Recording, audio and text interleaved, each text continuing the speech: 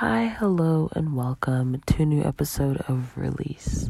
I'm your host, Adriana, and I'm so honored and grateful that you've taken the time to listen to what I have to say. Today, I am going to talk about something that is, I know it might be triggering for some people.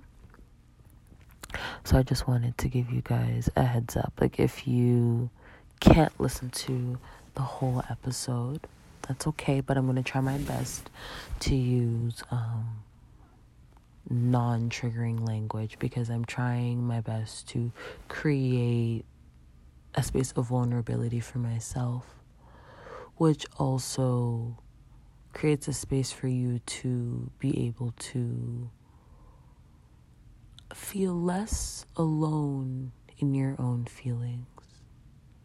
Because as you see somebody else begin to open up, even if you don't say anything, you also begin to open up, because we are mirrors of each other.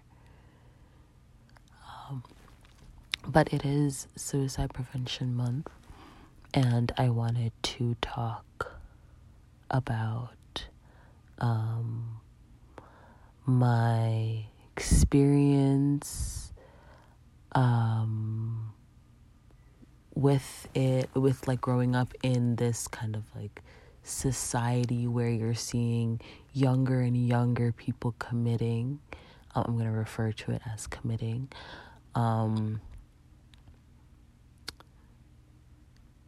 Kind of, obviously growing up in the church and the view of it there. Yeah. We'll start with the church part. So, obviously, well, maybe not obviously for some people, but in Christianity, committing suicide is a sin. I'm sure it is a sin in a lot of religions, now that I'm thinking about it, but it's considered a sin. It's like an automatic go straight to hell card. And when I was younger and my mom would find like a diary entry of me even alluding to wanting to necessarily not exist anymore, she would tell me that A, I was selfish, and B, I want to go to hell. I must want to go to hell. That's why I'm having these thoughts. She's never had those thoughts, and blah, blah, blah. And I hear that kind of rhetoric a lot in Christian circles. Even if it's not said the way that she said it, it's kind of implied that your will to live or your fear of hell should overcome your will to give up.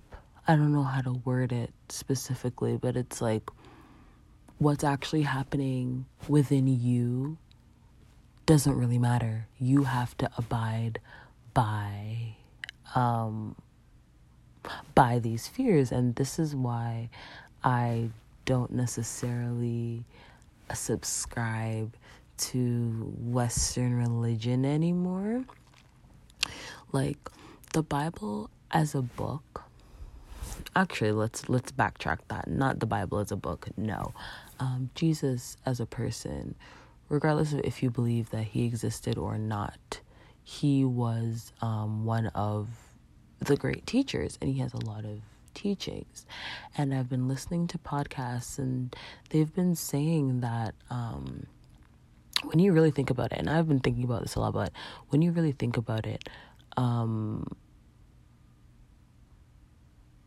Jesus spoke in metaphors, and the Bible is one big book of metaphors. This is just what they said, because a lot of people subscribe to that literature. A lot of people, that is their truth and their way. So I'm not trying to shit on it.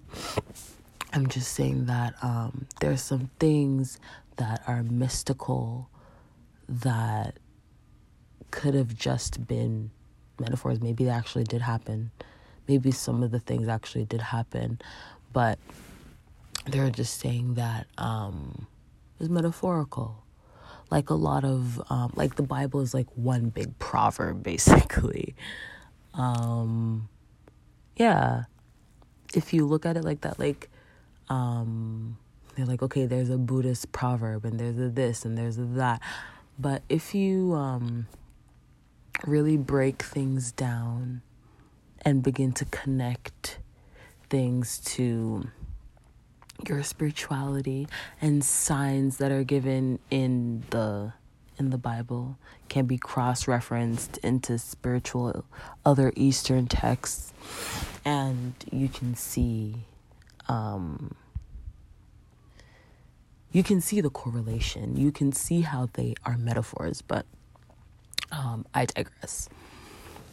When you grow up in an environment like the church, Christianity, where already being depressed is frowned upon, because why are you depressed? You have the grace of the Lord. And then on top of that, it's like you also can't kill yourself. You also can't commit because you're gonna go to hell. It's all this like fear mongering of forcing you to be everything but human. It's literally conditioning you to be uncomfortable at all times. You have to make sure that you speak a certain way, that you act a certain way, that you blah, blah, blah. And of course, morals are important. And of course, being a quote unquote good person, whatever that looks like to you, is important. But it shouldn't be fear mongering. It should be something that you decide consciously that you want to change. So you seek out the deficiencies in yourself. You seek out where you kind of lack, and then you work to make those things better. You work to come to equilibrium. But if you fearmonger, the person's never going to change. They're simply going to learn how to hide. That's exactly what I did. I think that I can't remember the first time that I necessarily felt like, oh, I'm sad, really. But I remember the first time where it was like a violent thought. I remember, I think I was in 7th or 8th grade, I think, and I had gone to the movies with a friend, and it was 2 people, and me and the other girl had gone to the third girl's house to wait for her to get ready, and then we were going to go to the movies together. But she didn't like taking the bus, so we had to wait for her mom to do what she was doing and then drop us. So we went to a later movie, obviously, and I got home late. And I remember I got home, and I think my mom yelled at me because I got home late. And I remember crying and screaming, and I was like, I'm such a bad, like in my head, I was like, I'm such a bad child, like my mom trusted me, blah, blah, blah. And it was like all of these thoughts were like bubbling up in my head, and I felt so defeated. Like I literally felt as though I had ruined so much for her in that moment. And it's a very intense thought to have as, how old are you in 8th grade? A 13-year-old?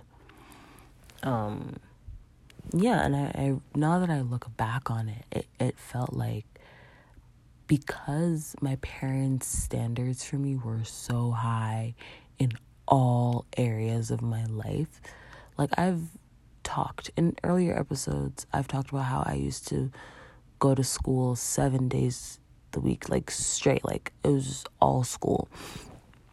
There's always a lesson, there's always a class, there's always something, and I'm always being kept at a specific level. Like in school, it's always, you got 99, why didn't you get 100? It's not congrats on the 99, it's why didn't you get 100? I remember one time, I don't remember if I've told the story before, but if I have, enjoy the story. When I was in 3rd grade, I did a test, and I got a 98 on the test, and my teacher called my mother in because I got a 98 and told her that I made a silly mistake because the last 2 points were for a question that she knows that I know the answer, and I could have gotten 100 on it. And my mom yelled at me, and this teacher and my mom yelled at me for getting a 98. And that's the standard that I am always, or I was always being held to when I was going to school, or when I was in, let's call it grade school. And in every single way, in the way that I presented myself to the world, I had to be crisp. Obviously, I have to be crisp and clean, but it was like to another level. Like there was like a scrutinizing of you can't wear this kind of clothes, you can't do this, you can't do that. Like I own one pair of sweatpants. Actually 2. One that I got in 8th grade that has holes in it. I'm pretty sure I just threw it out. And then another one that was a gift. When I was younger, I wasn't allowed to, it was only jeans when I was going out. Or it was just like a specific standard. So then as I got older, I held myself to that standard. I have to be put together. I remember a partner that I had. He was one that bought me the jeans, the sweats. He would get mad at me because he was like, you're never comfortable. I want you to be comfortable when you come to see me, blah, blah, blah, because I would get ready. Like I would properly get ready just to go to his house, and his house was like 15 minutes away because I was taught that I had to look very presentable at all times. So that's just exactly what I had conformed to. That's just what I had become really early in life. And he was very insecure because his thought pattern was, why are you getting dressed up? Who are you getting dressed up to see? You're coming to my house, which means that you should just look comfortable, because the only time anybody's going to see you is from the time that you leave your house to the time that you get to my house, kind of thing. It was very much a jealousy issue. But my mom would yell at me when I wore the sweatpants in public. She'd be like, why do you look like that? You look like you don't have a home, blah, blah, blah, blah, blah, whatever. But again, I'm getting sidetracked. Because of that standard that I was held to in all spheres of life, like,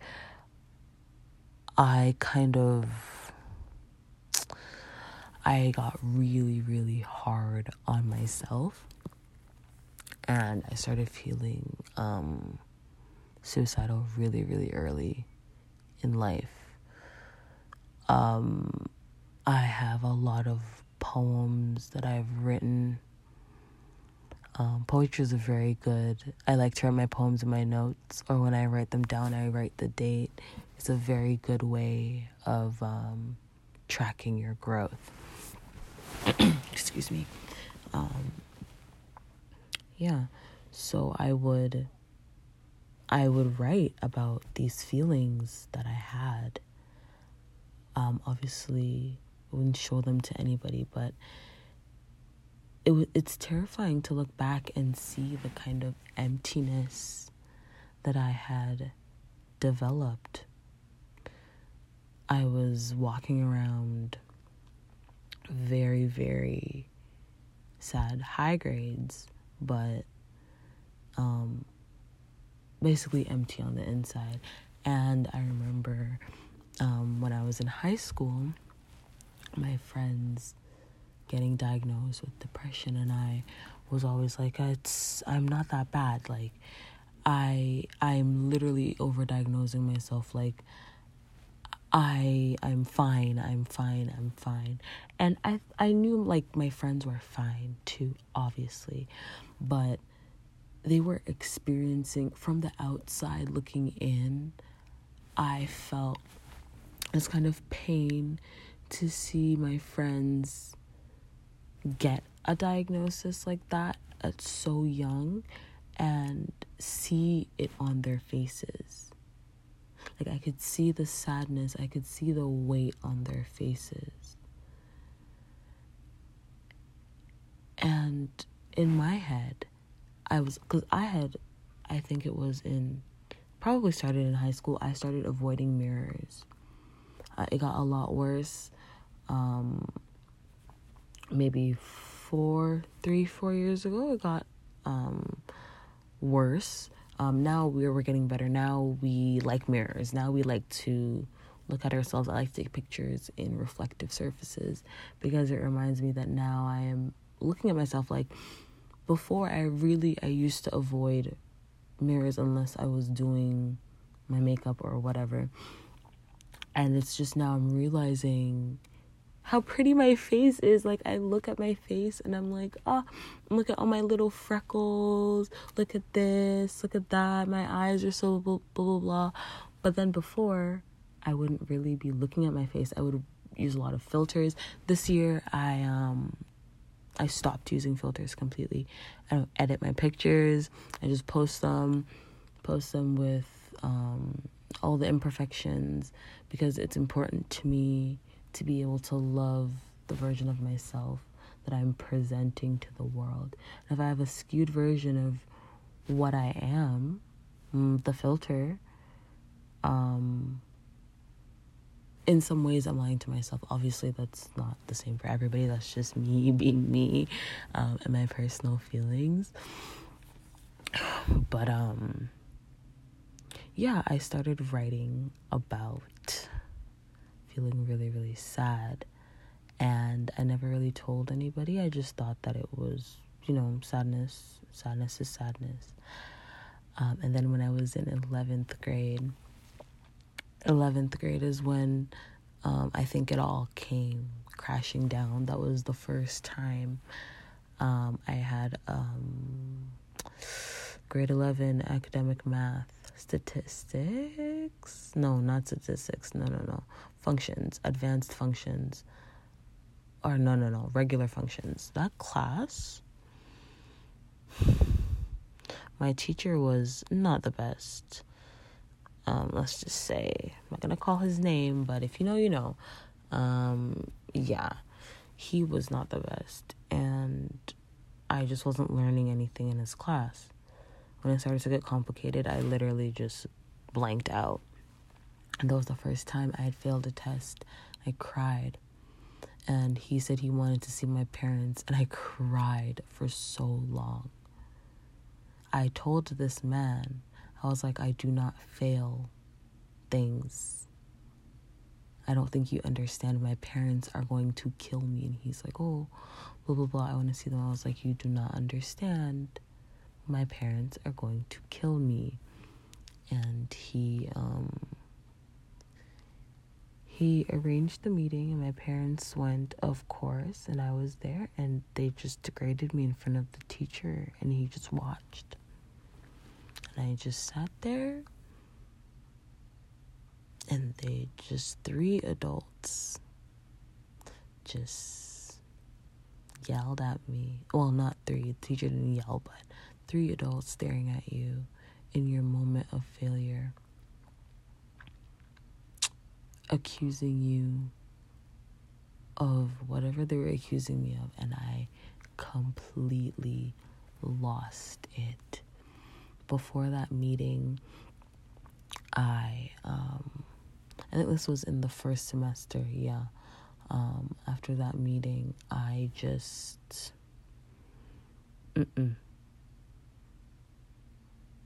I think the meeting was at lunch, or maybe I had gotten the test at lunch, and then he wanted to see my parents, like the next day or something. But at lunch, I just lost it. I cried for an hour straight. I was at lunch, and I just couldn't stop crying. I felt like a failure. I felt like I'd rather go anywhere but home. I was a wreck. And then, as I said, the meeting was awful. And then the next semester, I was in a class, and a teacher came to get me and was like, the guidance counselor came to get me, and she said that there were some teachers that were worried about me, and she thought that we should have a conversation. So we talked, and I remember telling her that I feel like everybody would be happier if I just wasn't alive. And I remember telling her, I'm like, you cannot tell my parents. You cannot tell them. Please do not tell them. And she told them. And my parents have, or my mom at least, used to do this thing where she would go through my phone. And she would go through text messages. Like, she would scroll all the way up to the top of the text field and read everything. And she'd taken my phone away for some reason. And my parents told me that obviously she told them what I had said, because I'm literally 17. And 17 or 18. And this is the shit that I'm telling them. So, like, obviously they're concerned. So they tell my parents, I think I might have been 17 because I wasn't, 17. And they told me that the reason why I told her that is because she took my phone away. Like, there was no sympathy at all. It was just, this must be about something that I have done because I am a bad parent, blah, blah, blah, whatever. And then first year, university, second year, a lot of things happened. A lot of very hard, heavy hitting things. And maybe on one episode I'll talk about some of those things, but we'll just deal with one thing at a time. A lot of things happened during COVID, and I was getting worse and worse and more depressed, and I felt like I was a literal ghost. I felt like I was on autopilot. I felt like nothing around me was real. That's another reason why I had stopped really looking in mirrors, because when I looked at myself, I didn't recognize myself. My eye bags were so deep. I looked like a ghost. I literally looked like I was dying. And I just stopped looking in the mirrors because I just couldn't face myself. And then I started to disassociate. I wouldn't really I talked about this last episode, I think, but I would sort of like be somewhere, get up for the day, be like, okay, I'm getting ready, I'm somewhere, and somehow I'm monitoring what I'm doing and I'm present enough. But then when I really clock into my consciousness, I'm like back in bed or something. Like the time just doesn't feel real. And when you begin to question how real you are because of how numb you feel, that takes a very strong toll on you. And before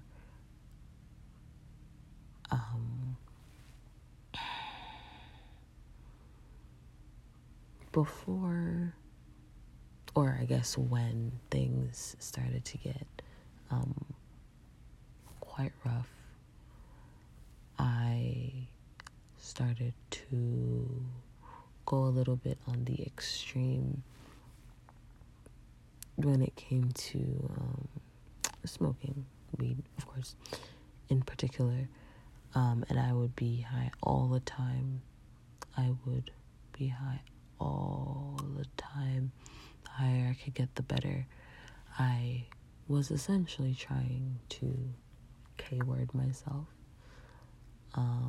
But if it was an OD, then it wasn't that bad, right? Like, I don't think it was conscious, but now that I'm talking about it, I knew it was unhealthy and I knew something was wrong, but there was no other outlet because I couldn't go to my parents.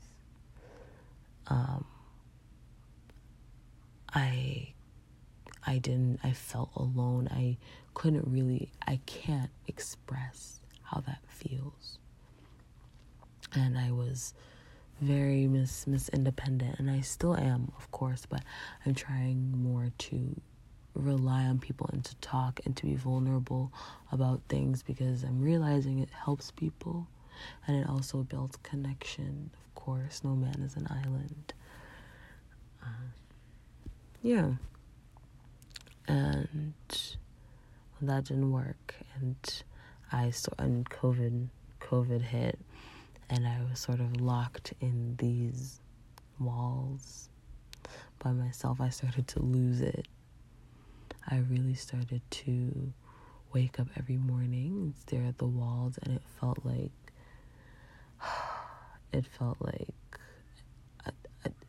it literally felt like a prison. There's nowhere to run. I just had to sit in the pain, and it hurt a lot. It felt like there was burning just day in, day out. I try my best to stay in my room, try my best to not be seen. And it was only when we were stuck in the house that my mom noticed that something was actually wrong. But whatever. And then COVID kind of, like, the mandates sort of lifted, and we could go. I remember I used to go to work. It was really my only outside time, I would go outside, and even then I still felt claustrophobic. Even when I was outside, I would still feel like, I don't know, I would still feel like I was so hollow, but I was like, I don't have a good description for this. And that is such a really lonely feeling. I think that's the best way to describe it. It feels like life is living you, in a sense. Like, things are happening and you have no control. That's how normal life is, but this feels more like you're so light, anything can knock you down, And it feels like you're just being knocked down over and over and over and over and over and over. And it's very disheartening, because I remember during the beginning of quarantine, a lot of things had happened, and I remember having this thought, and I've been having it a lot, or I had it a lot after the initial time, is that I wish things would slow down. Like, my world is crumbling, but things never stop moving. And now that I'm saying that again, it's really helping me to gain some perspective on what that actually means. Like, you need to, this is a little side note, but you need to prioritize yourself. Prioritize your needs. Prioritize what you need to do. Only do the things that you need to, and the things that you know will help you in the long run. That thing that you need to do that you're procrastinating, start. You have to start, or you'll never start. Because even though you're procrastinating, the time is passing. You are pushing away something that could be so beautiful and so fulfilling. Why are you so scared? As a little side note, maybe a little note to myself too, but that's really how I felt. I felt like the world was going so fast and my world was crumbling, and I was trying my absolute best to grip on. I was trying my best to not fall off the boat, but the boat was rocking. The seas were real stormy. But yeah. And then the first time that I don't know, one night I came home and it was a lot. It felt like a lot. I didn't know what to do. And I had a bunch of pills. I forget what name they have, but they were antidepressants, and I hated them. They made me feel really nauseous. They were gigantic, and they were the ones that you can shake the capsules. They were terrible. And I took like half the bottle, and I fell asleep. I was so over what life was offering me. I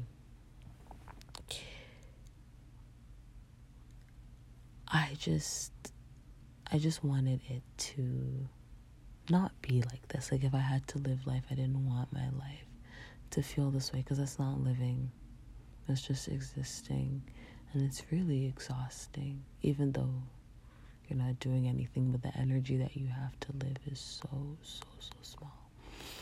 But yeah, I took the pills, and I was like, if this is the end, then I love my parents, I'm sorry. I love my friends, I'm sorry. I did a little prayer for all of the people that I love, that they would heal after I was gone, and I fell asleep. And I remember feeling I was very high. I remember feeling really, really calm. It kind of felt like I was on a sea, but it was just like slowly lulling me. Like yeah. And then I woke up a few hours later and I threw up. I'm sorry if that triggers. I know people have hematoma, the fear of throwing up. But I also hate it. So it was a lot for me. And it took a lot out of me mentally, because I wake up and I have to face the fact that I tried and failed, and now I have to face the world. I have to keep facing the world. Yeah. And after attempting, people say, oh, you have like a better outlook on life afterwards. You feel you're so thankful to be alive. I did not. Right after it happened, I can be honest, I did not feel happy to be here at all. I felt frustrated because I was like, listen, I can't take it anymore.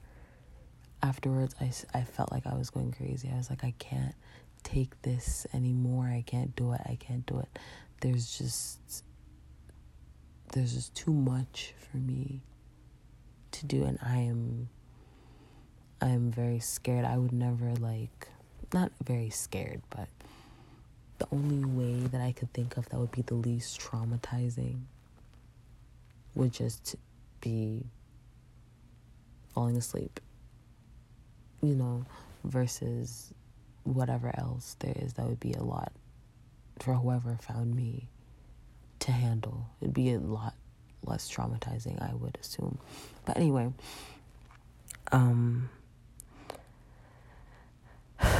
now, a few years later, I feel a bit more thankful that I'm still alive, because I know that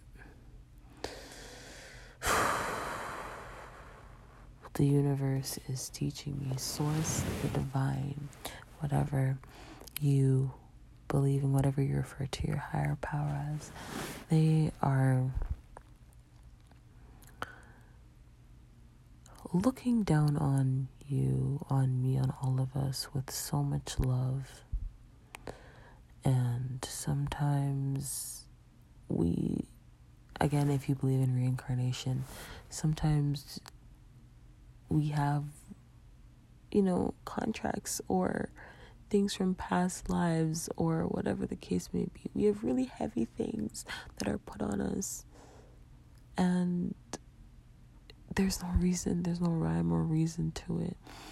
And you have to learn this lesson from this thing that you feel like is going to destroy you. And I'm not saying that I'm quote unquote better, because mental health is a journey, and sometimes things still get really hard, and sometimes I have really bad breakdowns, sometimes I have panic attacks, whatever. But I'm saying that now I can sort of not, right now, the way that I see death is very different. Right now I see all of those heavy moments as deaths. I see them as me being so empty, and because I said I felt like a ghost, that means I was already dead. And then when you start feeling better, when you start feeling like things are moving along, when you start feeling hope, you're being reborn. And I've called it the dark night of the soul before. You can call this death a dark night of the soul, but it's like I'm starting to see life as this cycle. When you look around you and you look at nature exists in a cycle. I've talked about this too in New Beginnings and Endings. Just like we have right now, we're approaching fall. You have your seasons. After fall comes winter, and then spring and summer and fall, and it just keeps going around. That's how I feel like our lives kind of exist.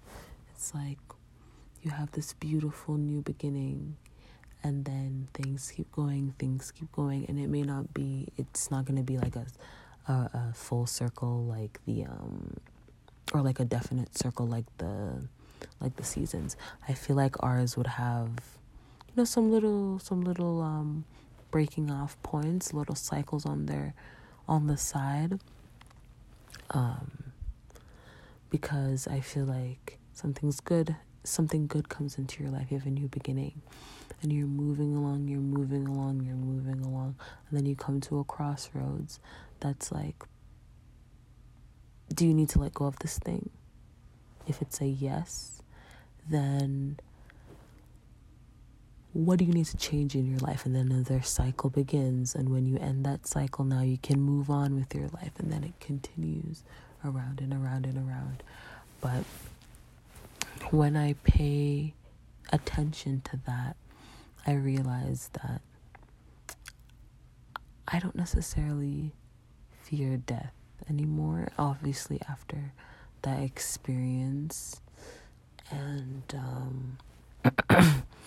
after feeling so not great about life and sort of going through the dark nights and going through a lot of not great things, it has made me realize that I've been through death. As a human, I haven't experienced, or in this life, I haven't experienced physical death. That's only a one-time thing, but right now, I have died so many times that I don't fear physical death anymore. I sort of try my best to live for right now, because I don't know what 10 years from now is going to look like. And when you pay attention to the right now of things, even if things aren't great, what are the good things about today? Right now, I'm looking out the window and my neighbor has a beautiful sunflower garden, and my favorite flowers are sunflowers, and it's right in front of my bedroom window. I'm looking at it. It's beautiful. I love it. I can look at this to make me happy, even if the world is crumbling right behind me. In this moment, I'm looking at a beautiful sunflower garden and I'm happy.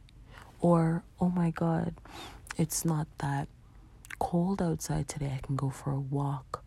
Or, wow, my favorite celebrity just posted a new song. My favorite artist just posted a new song.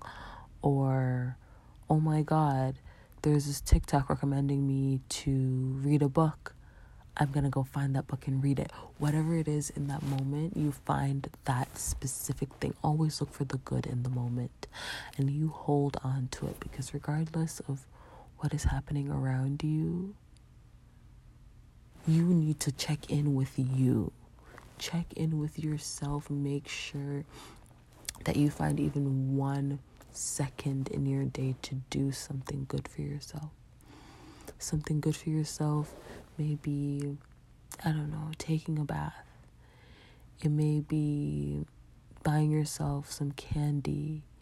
It may be, I don't know, buying, maybe not buying. You can do free things too. Maybe it's cleaning out your closet. Maybe it's texting a friend. Whatever it is, you do that thing and spend that time feeling good in the moment, because the good things are there to remind us that life isn't all bad. When you feel overwhelmed, it is not your job to keep pushing. It is your job to check in with yourself and say, hey self, we're feeling a bit overwhelmed. Humans should not be existing this way.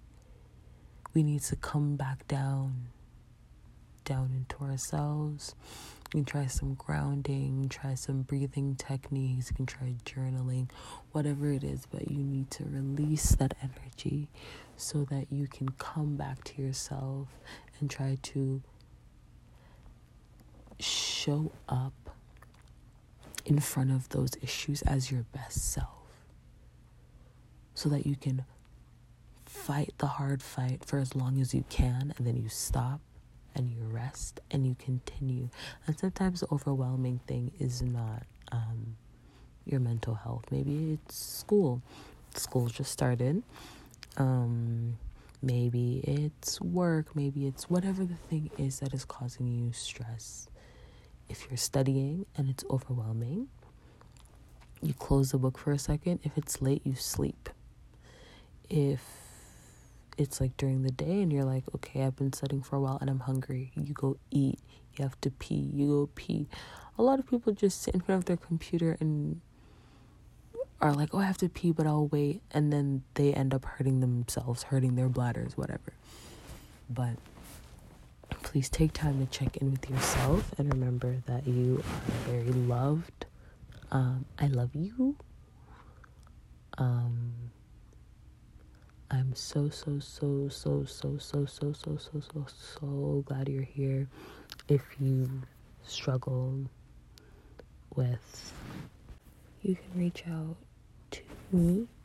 You message me on Instagram at Unify Soul. If you have my number, text me. If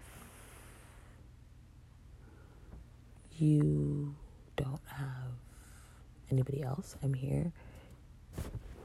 Reach out to your friends, your family, people you trust, people you know. Will be able to lovingly approach a situation, somebody that you feel safe with. There are hotlines that you can call. There are hotlines you can text. There are online chats. Please, please, please, you are not alone. I love you. You are very, very, very loved. And I'll talk to you guys in the next episode. Bye.